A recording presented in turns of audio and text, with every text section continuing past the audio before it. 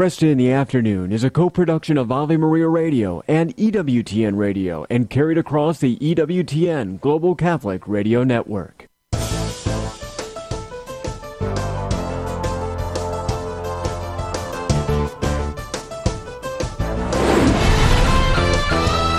Broadcasting from the studios of Ave Maria Radio in Ann Arbor, Michigan, Al Kresta is ready for conversations of consequence. This is Kresta in the Afternoon. And good afternoon. Thank you for joining me today. We've got an hour ahead of us with Dr. Paul Kengor. This is a topic which I think is increasingly important. There was a period of time where I thought it was no longer necessary to talk about things like the Communist Manifesto. I mean, we had beaten back Soviet-style communism. It looked as though we had had a great victory, right, in 1991. And so for at least a decade, I think many of us thought that this was a settled matter. The communists had had their opportunity and they'd failed. And the champions of freedom and liberty have had their opportunity, and they did quite well by comparison. And then things began to change. For some reason or other, in American social experience, we had a generation that grew up that seemed to have no memory of the Cold War. And socialism all of a sudden starts to become desirable. You have the incredible influence of Bernie Sanders, for heaven's sake. And then you also have, of course, the increased importance of the People's Republic of China and communist China becoming a world power.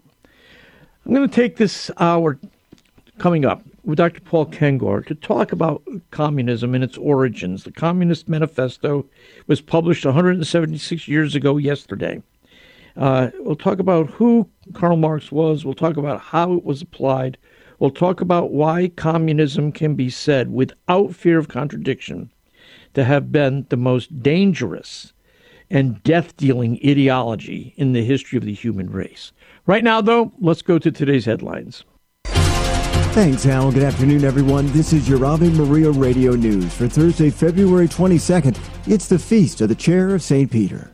Today's news brought to you by the Ave Maria family of funds at AveMariaFunds.com. The Iowa State Senate has passed a bill to codify the Federal Religious Freedom Restoration Act into state law. Republican senators say the bill upholds the First Amendment, while Democrats argue it could make it easier for people to discriminate against each other. A number of federal agencies are investigating if today's cell phone outages are simply technical difficulties or whether it's a part of a cyber attack. ABC News reports the FBI and the Department of Homeland Security are among the agencies trying to determine what caused thousands of AT&T customers to lose coverage for most of the day. Fear of criminal prosecution is the reason a major Alabama health system is pausing all in vitro fertilization procedures. UAB Health Systems is having its attorneys evaluate if doctors and patients can be prosecuted or held liable in civil lawsuits following this week's state Supreme Court ruling. The Alabama Supreme Court categorized frozen embryos as children who are therefore protected under the state's wrongful death laws with respect to minors. A former ballerina could spend 20 years to life in a Russian prison over a $51 donation to a Ukrainian charity. The 33-year-old is from Los Angeles and reportedly has both American and Russian citizenships. U.S. diplomatic officials are being denied access to her because Moscow will not recognize her dual citizenship. She's been arrested for treason. And the top Democrat on the House Oversight Committee says the indictment of an ex-FBI informant destroys Republicans' efforts to impeach President Biden. House Republicans considered Alexander Smirnov to be a key witness in their allegations against President Biden. It was revealed that Smirnov said he received his information about the Bidens from Russian intelligence. From your AveMariaRadio.net news desk, I'm Steve Clark.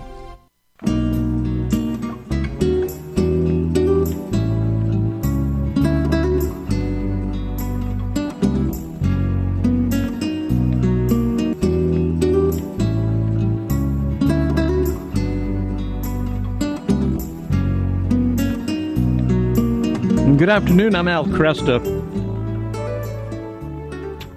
Well, it was 176 years ago yesterday that Karl Marx published the Communist Manifesto. And this comes against the backdrop in 1848 of enormous revolutionary activity throughout Europe. And it's just stunning.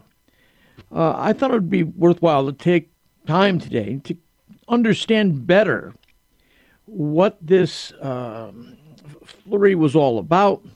And we're delighted to have with us to do that Dr. Paul Kengor. He's the author of The Devil in Karl Marx. He, as you know, has been with us many times before. And his most recent book has been The Worst of Indignities, The Catholic Church on Slavery. He's also published The Devil and Belladad. And he teaches at Grove City College in Grove City, Pennsylvania. He's a senior academic fellow at the Institute for for Faith and Freedom. And he is the editor of the American Spectator. Paul, good to have you here again. Thanks. Yeah, thanks, Al. Good to be back. So 176 years ago since the Communist Manifesto was published yesterday, this has got to be one of the most influential books in really the history of the world, because it goes beyond the Western world. Yeah, no question about it, Al. So it was published February 21st, 1848, and it can be said definitively that no other ideology in all of history has been responsible for so many deaths. Yeah. I mean, this is not disputed. Communism in the 20th century, according to sources like the Harvard University Press book, The Black Book of Communism, which was published at the end of the 20th century, said that the communist governments were responsible for the deaths of at least 100 million people in the 20th century alone. And that's a conservative figure, because the Black Book only says about 20 million, right, deaths under Stalin in the Soviet Union. And there's other sources like Alexander Yakovlev, who was Gorbachev's chief reformer. He published a book around 2003 through Yale University Press called A Century of Violence in Soviet Russia. And he was given the task of counting up the skulls, if you will, to try to figure out, how many people did they kill? And he said that quote, Stalin alone annihilated 60 to 70 million people. Yeah. And then the Black Book says that the most deaths were under Mao, which was about 65 million. But the latest numbers on Mao are probably over 70 million. And by the way, none of those estimates include, and I think you and I could say this as Catholics on this Catholic show, they don't include the number of abortions. Right. And that would be fair to include under communism, because communist governments, abortion exploded under communist governments, unlike any other governments in the history of humanity, to the point where by the 1970s in the Soviet Union, they were averaging, according to official Soviet health ministry statistics, about 7 to 8 million abortions per year in the 70s alone. Wow. And then you look at what China did with the one-child policy, what abortion did in Cuba behind the Iron Curtain. So, 100 million, according to the Black Book of Communism, which would be purges, famine, gulag, right? Okay, but you could add probably at least another 100 million through abortion, wars. It was Hitler and Stalin together through the Hitler-Stalin Pact who launched World War II. I mean, there's no other ideology in history as deadly as communism. It is amazing that when people think of a demonic or satanic figure, or the figure by which we judge human evil, Hitler's almost always the name that comes up first. And yet Hitler was small potatoes compared to communist leaders. Well, that's right. And our church said in a number of encyclicals like Divini Redemptoris in 1937 on atheistic communism. It said the enemy that we're facing is not so much of the political order, but the spiritual order. Mm-hmm. And in fact, 2 years before the Communist Manifesto was even published, about 2 years, this would have been December 1846, Pope Pius IX, in one of the first encyclicals of his long pontificate, which ran from 1846 to 1878, he published Qui Pluribus, which warned of the evils of this nefarious new diabolical ideology called communism. Yeah. Which just to show you how profound, and I think how genuinely Spirit-led the magisterium of the Catholic Church is. That was December 1846. Yeah. And the Communist Manifesto wasn't even published yet. Yeah. Yeah, until February 1848. So the Church saw this way out in front, Divini Redemptoris, Rerum Novarum, Quadragesimo Anno, all these other encyclicals. They said this is an ideology orchestrated by, to directly quote Divini Redemptoris, by the sons of darkness. The Church called it a satanic scourge. So not just another ideology. This isn't just like the Democrats or Republicans and tax cuts, right? This is an altogether different animal, beast altogether. Well, let's talk about Karl Marx in this respect. What was his religious, spiritual background? He was, I know, an explicit atheist at some point, but was that early on in his life? Yeah, so he was born in May 1818, ironically, in the town of Trier, Germany. Trier is spelled like Trier, Trier. And there is, this will ring a bell with a lot of Catholics, there is a great cathedral in Trier that was founded in the 4th century. Yeah. And it was built by Saint Helena, the mother of Constantine, of all people, right? Yeah. And in fact, it's among the artifacts that she brought back from the Holy Land, she claimed to have brought back the crown of thorns, which is in Notre Dame, the Holy Lance, which is at the Vatican, and she also claimed to have found the Holy Robe of Jesus, which is actually in that cathedral in Trier. And in fact, Marx, in one of his literally diabolical poems, he wrote poems, poetry, plays about the devil, has the demonic character who's sawing on his violin and summoning up the powers of darkness.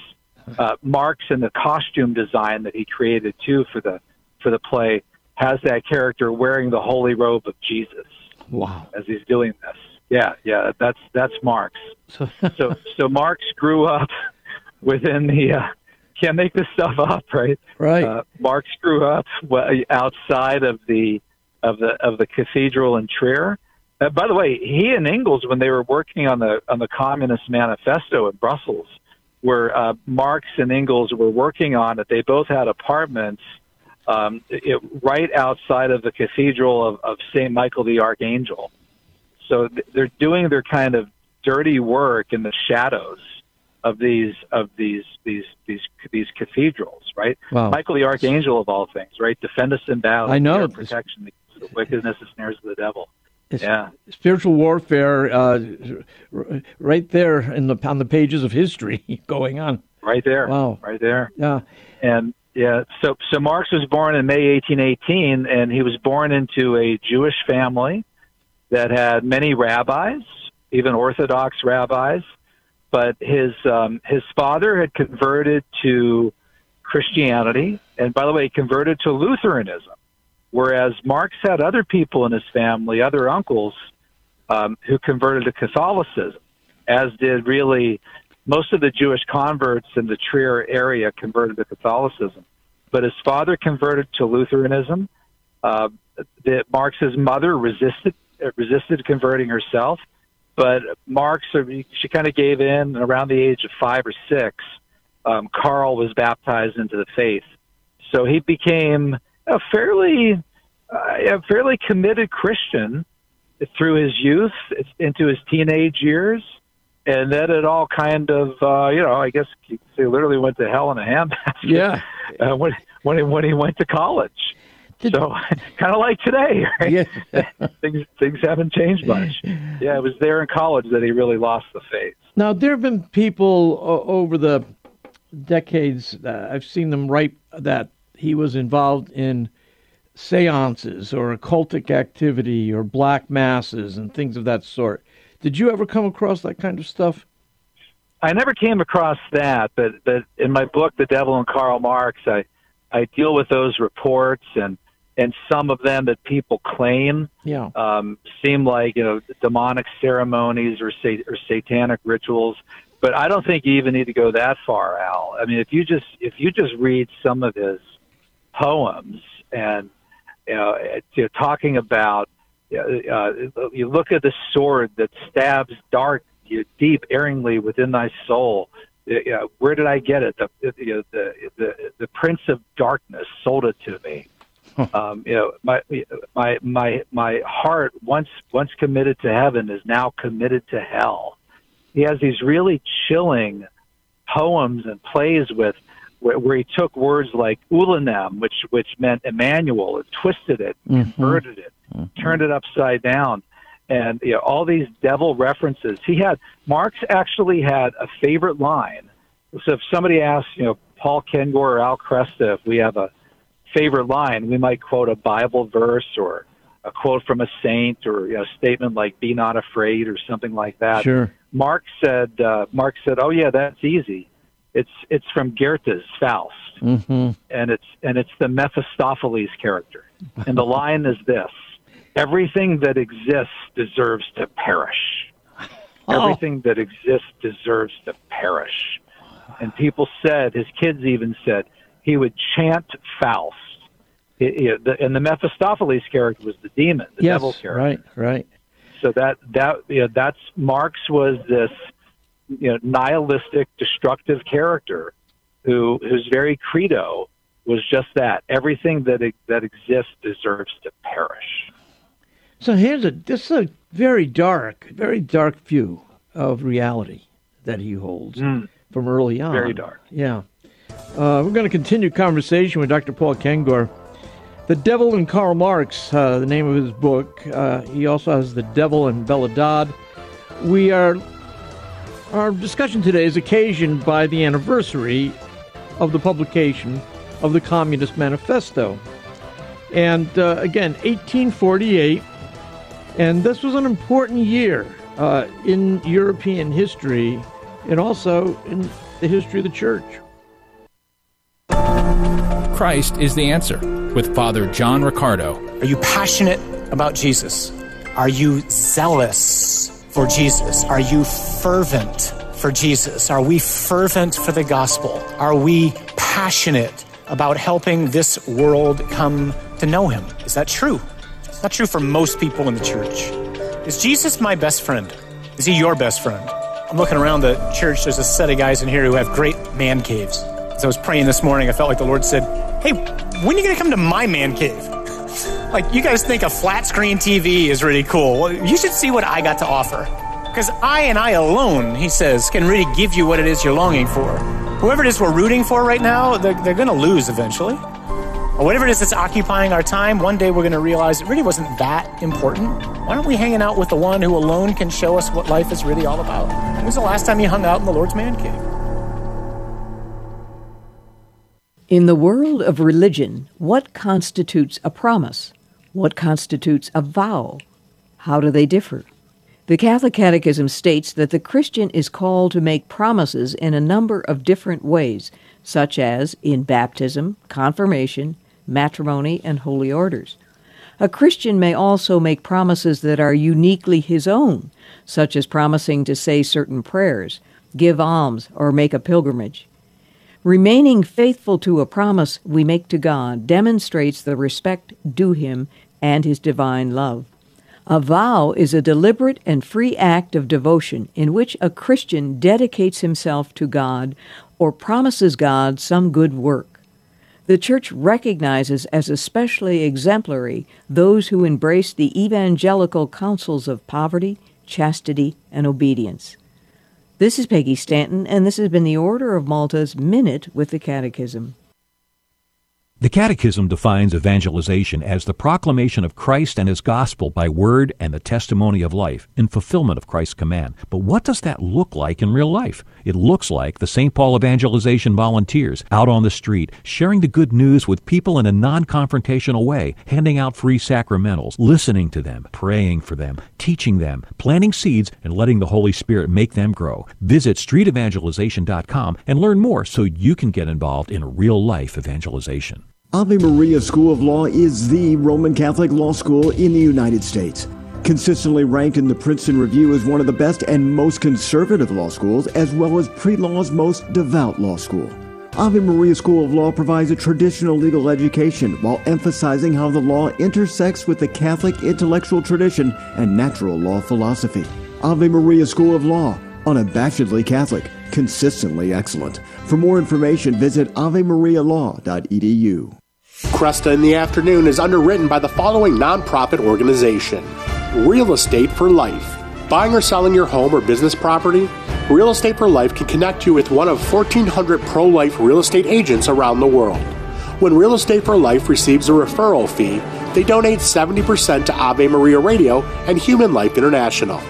More information at realestateforlife.org or 877-LIFE-US1. That's realestateforlife.org. This program is brought to you in part by Charity Mobile, a proud partner of Ave Maria Radio for over 15 years. Charity Mobile is the pro-life cell phone company and has sent nearly $2 million to thousands of pro-life charities. 4G LTE coverage is available nationwide, and 5% of your monthly plan price goes to your favorite pro-life charity. A video introduction is available at CharityMobile.com. Charity Mobile, everyday living, effortless giving. CharityMobile.com.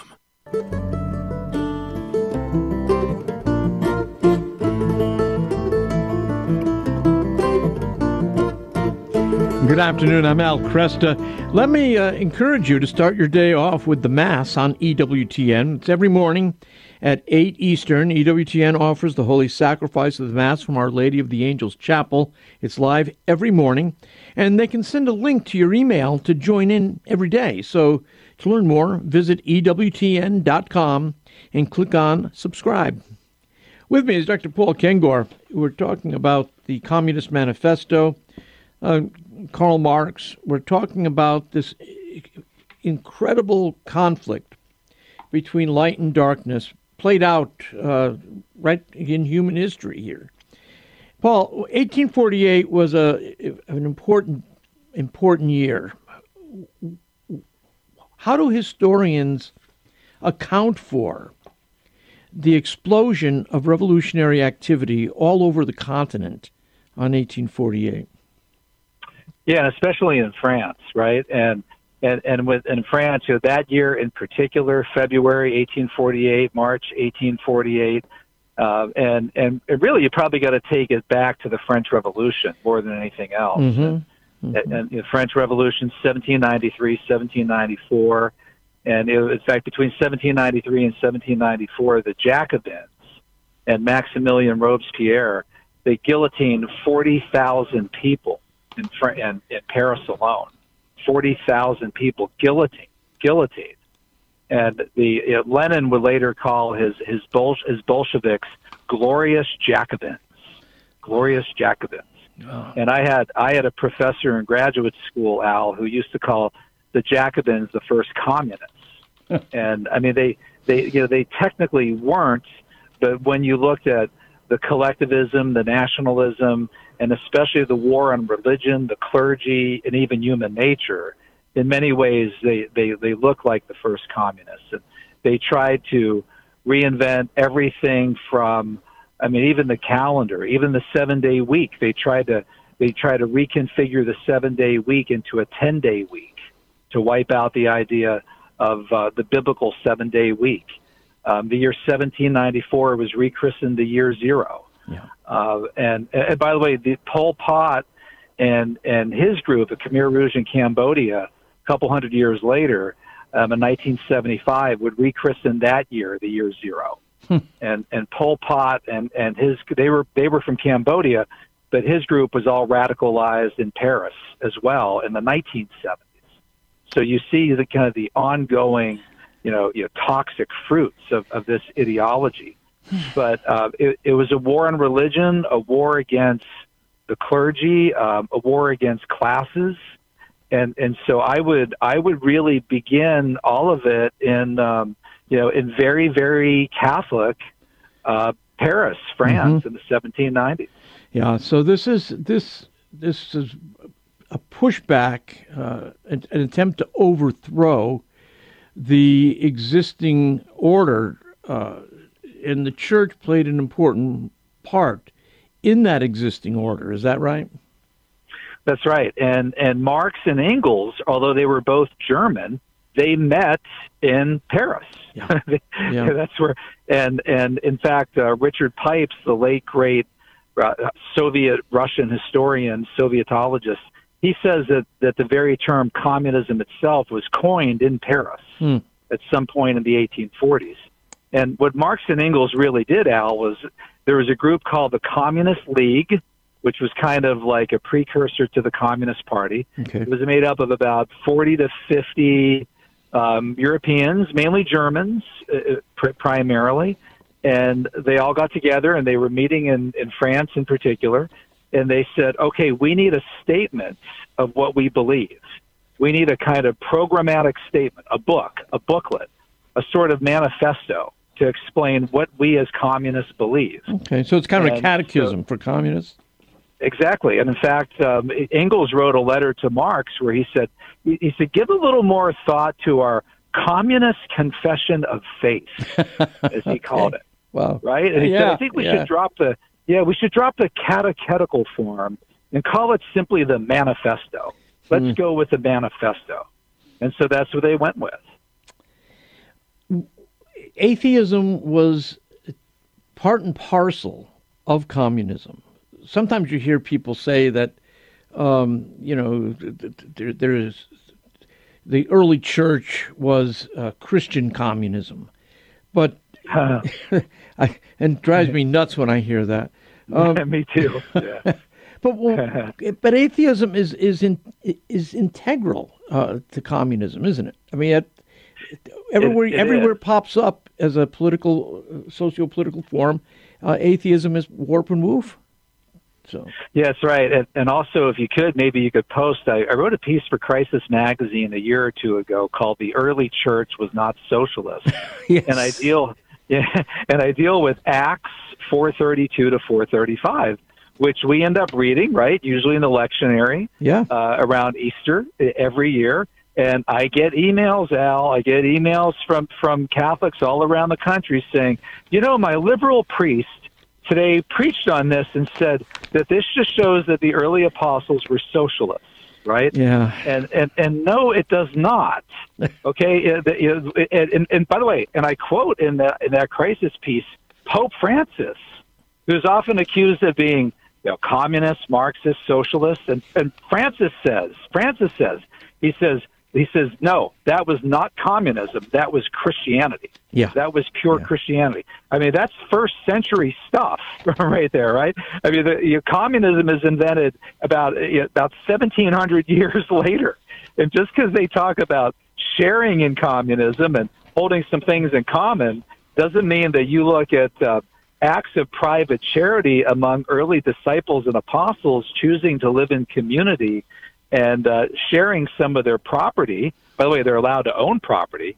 Communism says, the Communist Manifesto says, the entire theory of the communists may be summed up in the single sentence: abolition of private property. Mm-hmm. So you're not allowed to own property under communism. The early disciples were, and they chose on their own voluntarily to sell some of their property and bring their proceeds to help one another, their Christian brothers and sisters living together under Christ in Christian charity. Now, under communism, not only do they abolish private property, they abolish religion. They're against religion. So you can't look at that and say, "Oh, look, they shared," and and communism too talks about it. Wow, I guess they were communists. You can only share if you've got ownership. I mean, yeah, and also too, and I had a student last year at a Catholic school tell me that she talked to somebody who was a leader of an order at a particular area, and it was a Benedictine group, and she said that he actually told her, "Oh yeah, well we're communists." Because they did sharing and lived in community. And I said, no, he doesn't understand. Right. I mean, what percentage of Americans are Benedictines living in community, right? About 0.000000001%. So if they want to get together and voluntarily agree to share of their stuff, God bless them, that's great. Sure. Communism is taking 100% of everybody in a state, and by militantly atheistic government fiat, forcing all of them under abolition of property and guns and gulags to share their stuff, whether they want to or not, in an atheistic society. Yeah. That's completely different from the Benedictines and Franciscans and Dominicans and every other religious order. I think no similarity at all. Hopefully, people will realize this more and more as the threat of Chinese communism begins to rise in our public imagination. We were so delighted with the collapse of Soviet-style communism that I think for a lot of us, we took our eye off the ball about Maoist-style communism and Deng Xiaoping's communism and now Xi Jinping's communism. But we've got... go ahead. Yeah. And it doesn't help when we have Catholic publications like America Magazine, right? The American Jesuit flagship, publishing a piece in the summer of 2019 called, quote, "The Catholic Case for Communism," unquote. Yeah. And there is no Catholic case for communism. And there are dozens of church statements and encyclicals and popes who would say that there's no Catholic case for communism. Even Pope Francis has said in 2013, quote, "The Marxist ideology is wrong," unquote. Yeah. So even all the communists would say there's no Catholic case for communism because they all said the communists had to be atheists. Yeah. So to have that kind of an article being published in a leading Catholic publication like that is frankly not just outrageous but kind of scandalous. Yeah, and it's so confusing for people who are assume goodwill here. So. Right. Ignorance.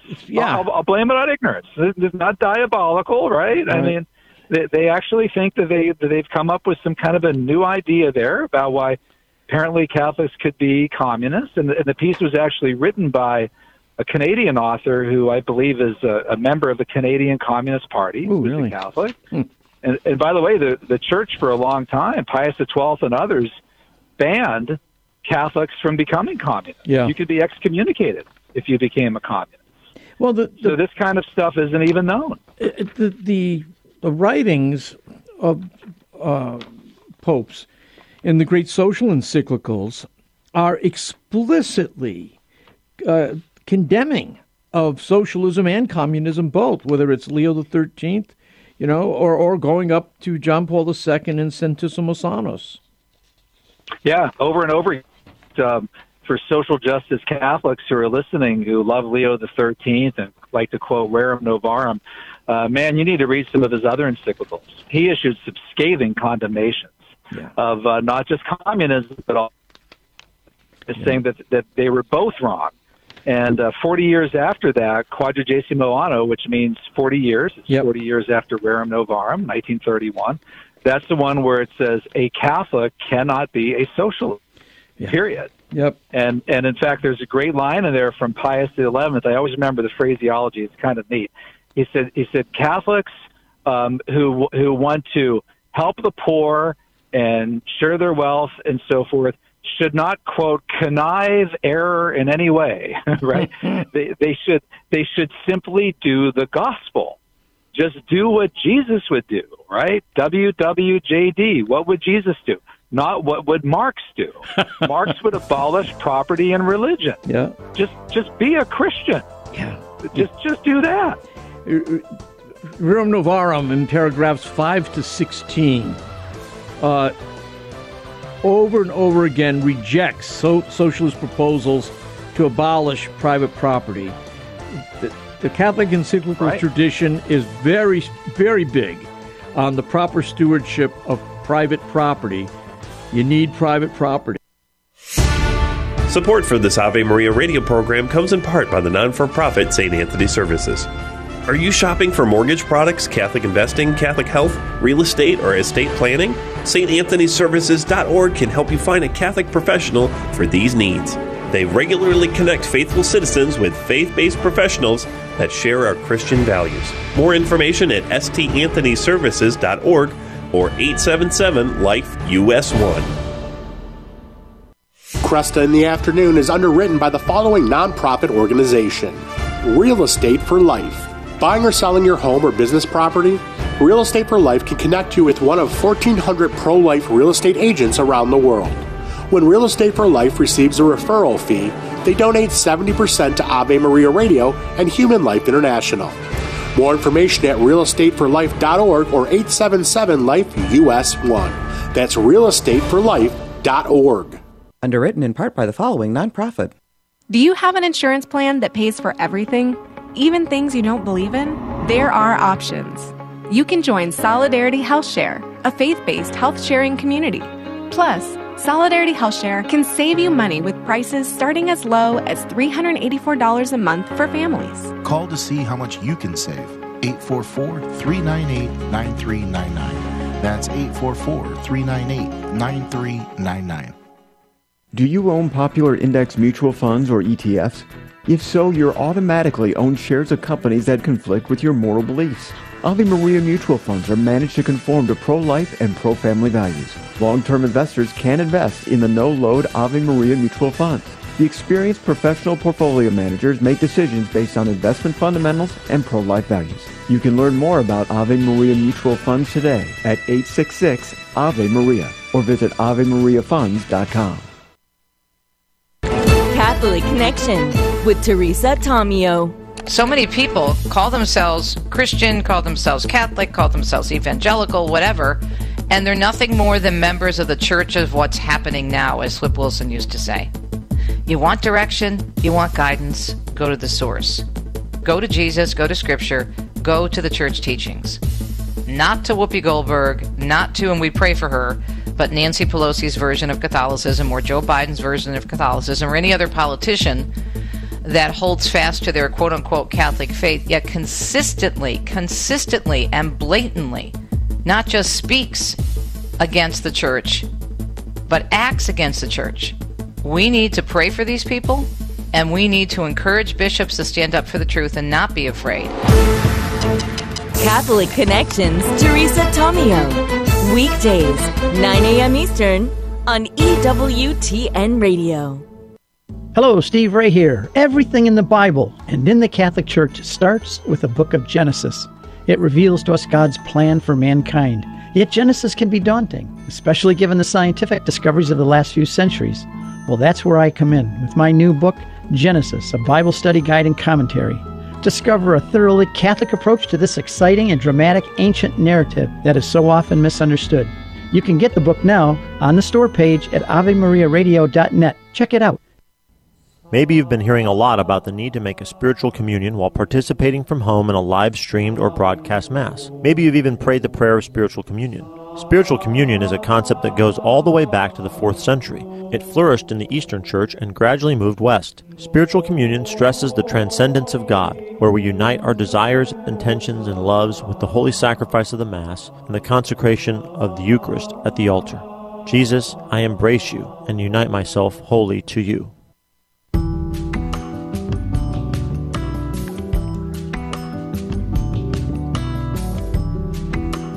And good afternoon, I'm Al Kresta. With me, Dr. Paul Kengor. He is the author of The Devil and Karl Marx. And we're taking the anniversary of the publication. Again, it's February 21st, yesterday, 1848, that we saw the publication of the Communist Manifesto.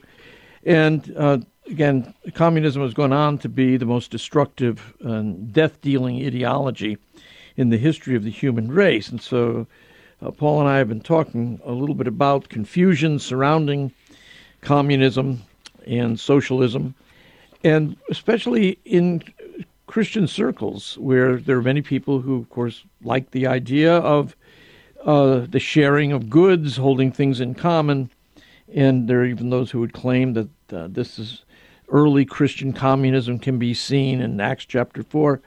Not true. Communism, by its very definition, requires the abolition of private property. So you can't be sharing if you don't own anything. With Chinese communism ahead, what should we know? Is there anything distinctive about the Chinese version of communism that we might want to be aware of? Just so that we don't fall into any problems. Yeah. Well, it's indeed very distinctive. In fact, so much so that when I lecture on China in my comparative politics class at Grove City College, I simply refer to it, Al, as the Chinese system, right? Yeah. Okay. Because, they've figured out, among other things, that if you actually banish all private property, you're not going to be able to have that economic behemoth that you want, right? Right. So they've starting with Deng Xiaoping in 1978-79, they started doing what Deng called socialism with Chinese characteristics. Mm-hmm. So, which is a way of it's a really curious thing where modern China is less economically communist than politically communist, which in a way kind of doesn't make sense, right? But you have this Communist Party-led state where, like all other Communist Party-led states, no other political parties are permitted. So the party controls everything, but they also allow key market freedoms and property ownership. So they're able to be economically productive. So it's not really true economic communism. Yeah. And even in America today, the types of communism that you see in America today are more like cultural forms of Marxism, gender Marxism, even race-based Marxism. So it's a really different thing from what you saw under Marx and Engels. And Marx and Engels in the Communist Manifesto, you just look at the 10-point plan in the Communist Manifesto.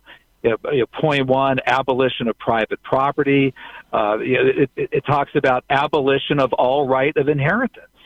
Abolition of all right of inheritance, which is a real kind of hypocritical howler because Marx and Engels got all their money from their parents. That's right. And after Marx's parents cut him off, and then Marx's wife's parents cut them off, and both Marx and his wife Jenny said that, Karl, we wish you would start earning some capital rather than just writing about it. Then they went to Engels' father and got every bit that they could from Engels' father. Marx's family would have literally starved to death if not for Engels' father's money. So and Marx had a family nursemaid that his wife Jenny's family lent to the Marx family because they said, we can't give you any more money in good conscience, period. So they lent the Marx family the nursemaid that grew up with Marx's wife. Her name was Lenchen, and Marx got her pregnant and behind his wife's back, and Marx never paid her a penny ever. And then when the child was born, Marx refused to acknowledge it was his. Engels stepped forward and says, "Well, I have no reputation that I need to worry about. I'll just say it's my kid. Let's name him Freddie." So they named him Friedrich, Freddie, and the kid never got any inheritance from Marx. So it's just full of all these contradictions from Marx and Engels, and a lot of times in modern communism, modern forms, they've jettisoned a lot of these ideas because they know you can't have a society with no private property or no right of inheritance because it'll completely fail. That's right. Yeah, it's amazing, isn't it? The rejection. It's not just when we think of atheism, we think people denying the existence of God, but it often comes down to their denying the existence of any kind of intrinsic moral order. And you see that in the lives of some of these guys.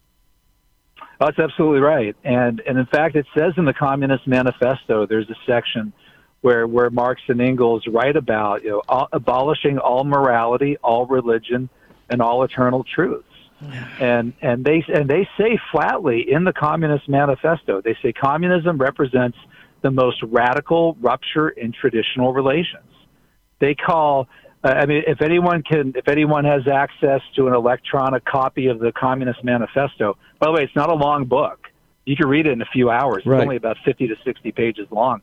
Just look up the word abolition or abolish. It's the most frequently used book or word in the entire text, which again goes with Marx's personal credo. Everything that exists should perish. So these guys were abolitionists who completely wanted to redo human nature, morality, and basically remake it in their own image. Yeah. It tears down every traditional society. It is destructive by its very nature. What do you make of the current fascination with socialism that we see, especially among America's youth and college-age students? Yeah, I think the reason there, Al, is that they don't know what it is, honestly.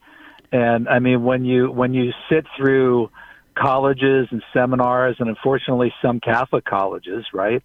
And they tell you that the basis of the Communist Manifesto and communist belief is a desire to share and help your fellow man. And by the way, there are surveys on this by groups like Victims of Communism Memorial Foundation, where they'll ask young people, do you support socialism? And they'll get these really high numbers. Yes, we do. We think it's good, right? 40, 43%. And then they'll say, well, explain to us in a phrase what you think it is. Yeah. And they'll say, well, it's about helping your fellow man. Yeah. It's about sharing, right? They don't say things like, oh, well, it's about abolishing all right of inheritance, all eternal truth, all religion, all my private property, and the most radical rupture in traditional relations, overthrowing everything that exists. And if there's one kind of ray of hope in all of this, it's that if we actually could teach them the truth about it, then hopefully they won't be praising socialism and communism. So that's why I think shows like yours and what we're doing here is so crucial, because they need to be educated because they're not getting it from their schools. Right. No, it's very frustrating to see it, and there is a long history here, and especially for Catholics, there's a long encyclical tradition dealing with this and dealing with the problems that the social problems that Marx thought he was addressing.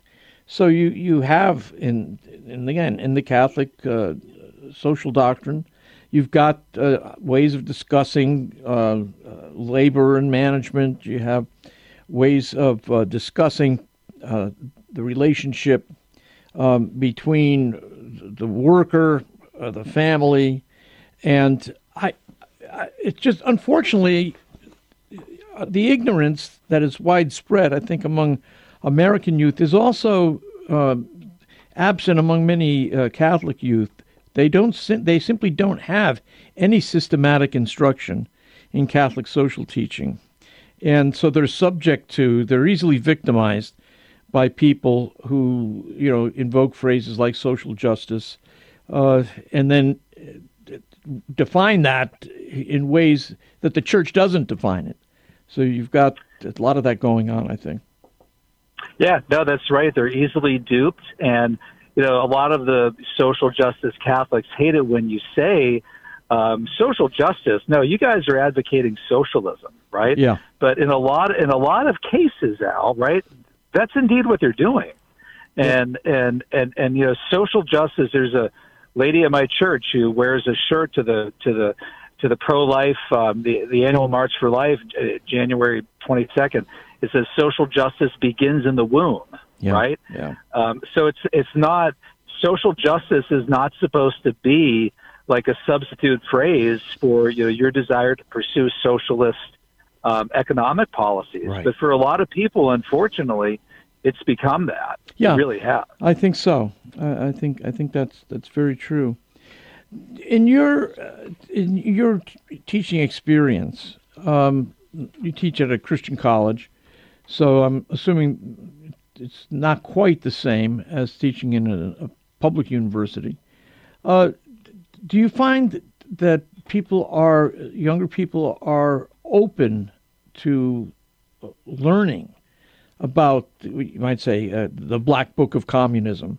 Are they open to hearing the kind of destructive measures that we attribute to communist political policy? Well, yeah. I mean, they're really hungry for it, Al. And there's kind of, I find with a lot of young people today, they've got kind of like a built-in intuitive sort of nonsense detector, right? Yeah. And they could tell if you're not giving them all the information. And when they actually sit down, as they do I'm teaching Marxism again this semester at Grove City College. I teach it every spring semester. And when they actually read the Communist Manifesto, especially business majors, practically minded people, it occurs to them, they think, well, how would you do this? Right. You forcibly relocate everybody, a more equitable distribution of the population across the country, obliterating the distinction between urban and rural. That's 0.5 in the 10-point plan. Yeah. You're thinking, well, that means picking people up and moving them from their houses and forcibly leveling them in populations. How would you do that by anything other than guns and gulags? Right. It's like, well, of course. Yeah. Of course. Yeah. I mean, it's an ideology that screams out for despotism. Yeah. And if Marx and Engels had turned in their book, if they had turned it in as a paper and a course, right, in one of my classes, I would have, aside from giving it an F, I might have wanted to call the police, right? And by the way, a lot of people back then, including the Prussian police spies, the German government, and the Catholic Church, they read the documents and they said, oh, this is really bad. Yep. If these guys want to do this, they're going to kill a lot of people. Yeah. This has to be stopped. Yeah. So they realized by reading it on its face how destructive these policies were that they were advocating. And there's something ironic, too, in that in Russia, we saw the first large so-called Marxist revolution when, in fact, Marx expected his revolution to take place in an industrialized society where in Tsarist Russia you had lots and lots and lots of peasants. Yeah, Britain, France, or Germany. And I think there's something uniquely diabolical in that they went after one of the most religious countries in the world. Yeah. Which Russia was. Russian Orthodoxy. Yep, very true. And in the Western Hemisphere, Cuba, and in Korea, Pyongyang used to be called the Jerusalem of the East. Interesting. I didn't know that. That's in North Korea. Yep. Wow. Very religious places are the ones that they took, that they went after. Paul, thanks. Always good talking with you. All right, Al. Dr. Paul Kengor, The Devil and Karl Marx. The following program is brought to you in part by MyCatholicWill.com. Surveys show that more than half of Americans do not have a will. At MyCatholicWill.com, it takes as little as 15 minutes to write your will and secure a legacy of faith. MyCatholicWill.com is the exclusive online destination for creating a Catholic will. The process of writing a will is simple and now more accessible than ever. MyCatholicWill.com, a legacy of faith for those you love. Dr. Ray Guarendi. There's a simple step to raising a more grateful child. I used to say, easy, eliminate half of their material possessions. I don't say that anymore. That's ridiculous. I say 75%. They don't even miss 50. 22 stuffed animals, you go down to 11? Not exactly a hardship. Simple step to raising a more grateful child. Don't be so free with the material stuff. Research has shown more generous people, by and large, have less. You give a child less, he's more willing to share it. He also is more able to occupy himself with things like boxes and dirt balls and rocks, worms, stuff that doesn't cost a whole lot of anything. Ave Maria Radio invites you to feast on the joy of fasting this Lenten season and all year long. Fast from idle gossip. Feast on purposeful silence. Fast from words that pollute. Feast on words that purify. Fast from discontent. Feast on gratitude. Fasting is a part of true Christian life. It liberates us from this world as we grow closer to Christ.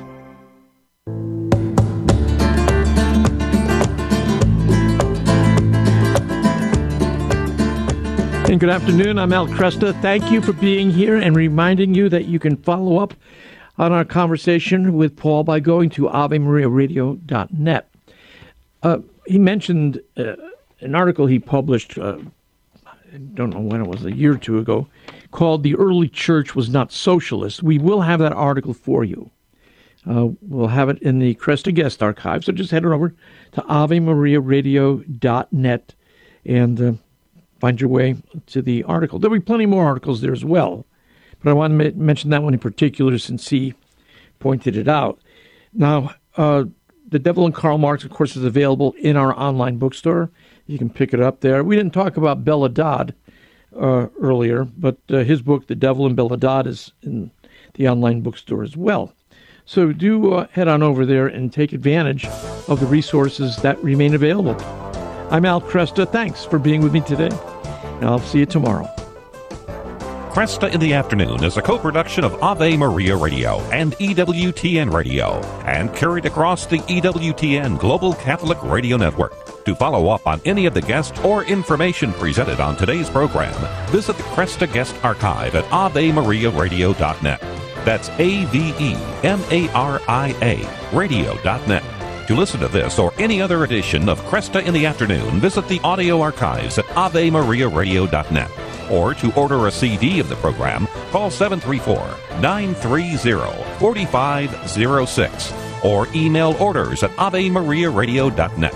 That's 734-930-4506 or orders at AveMariaRadio.net.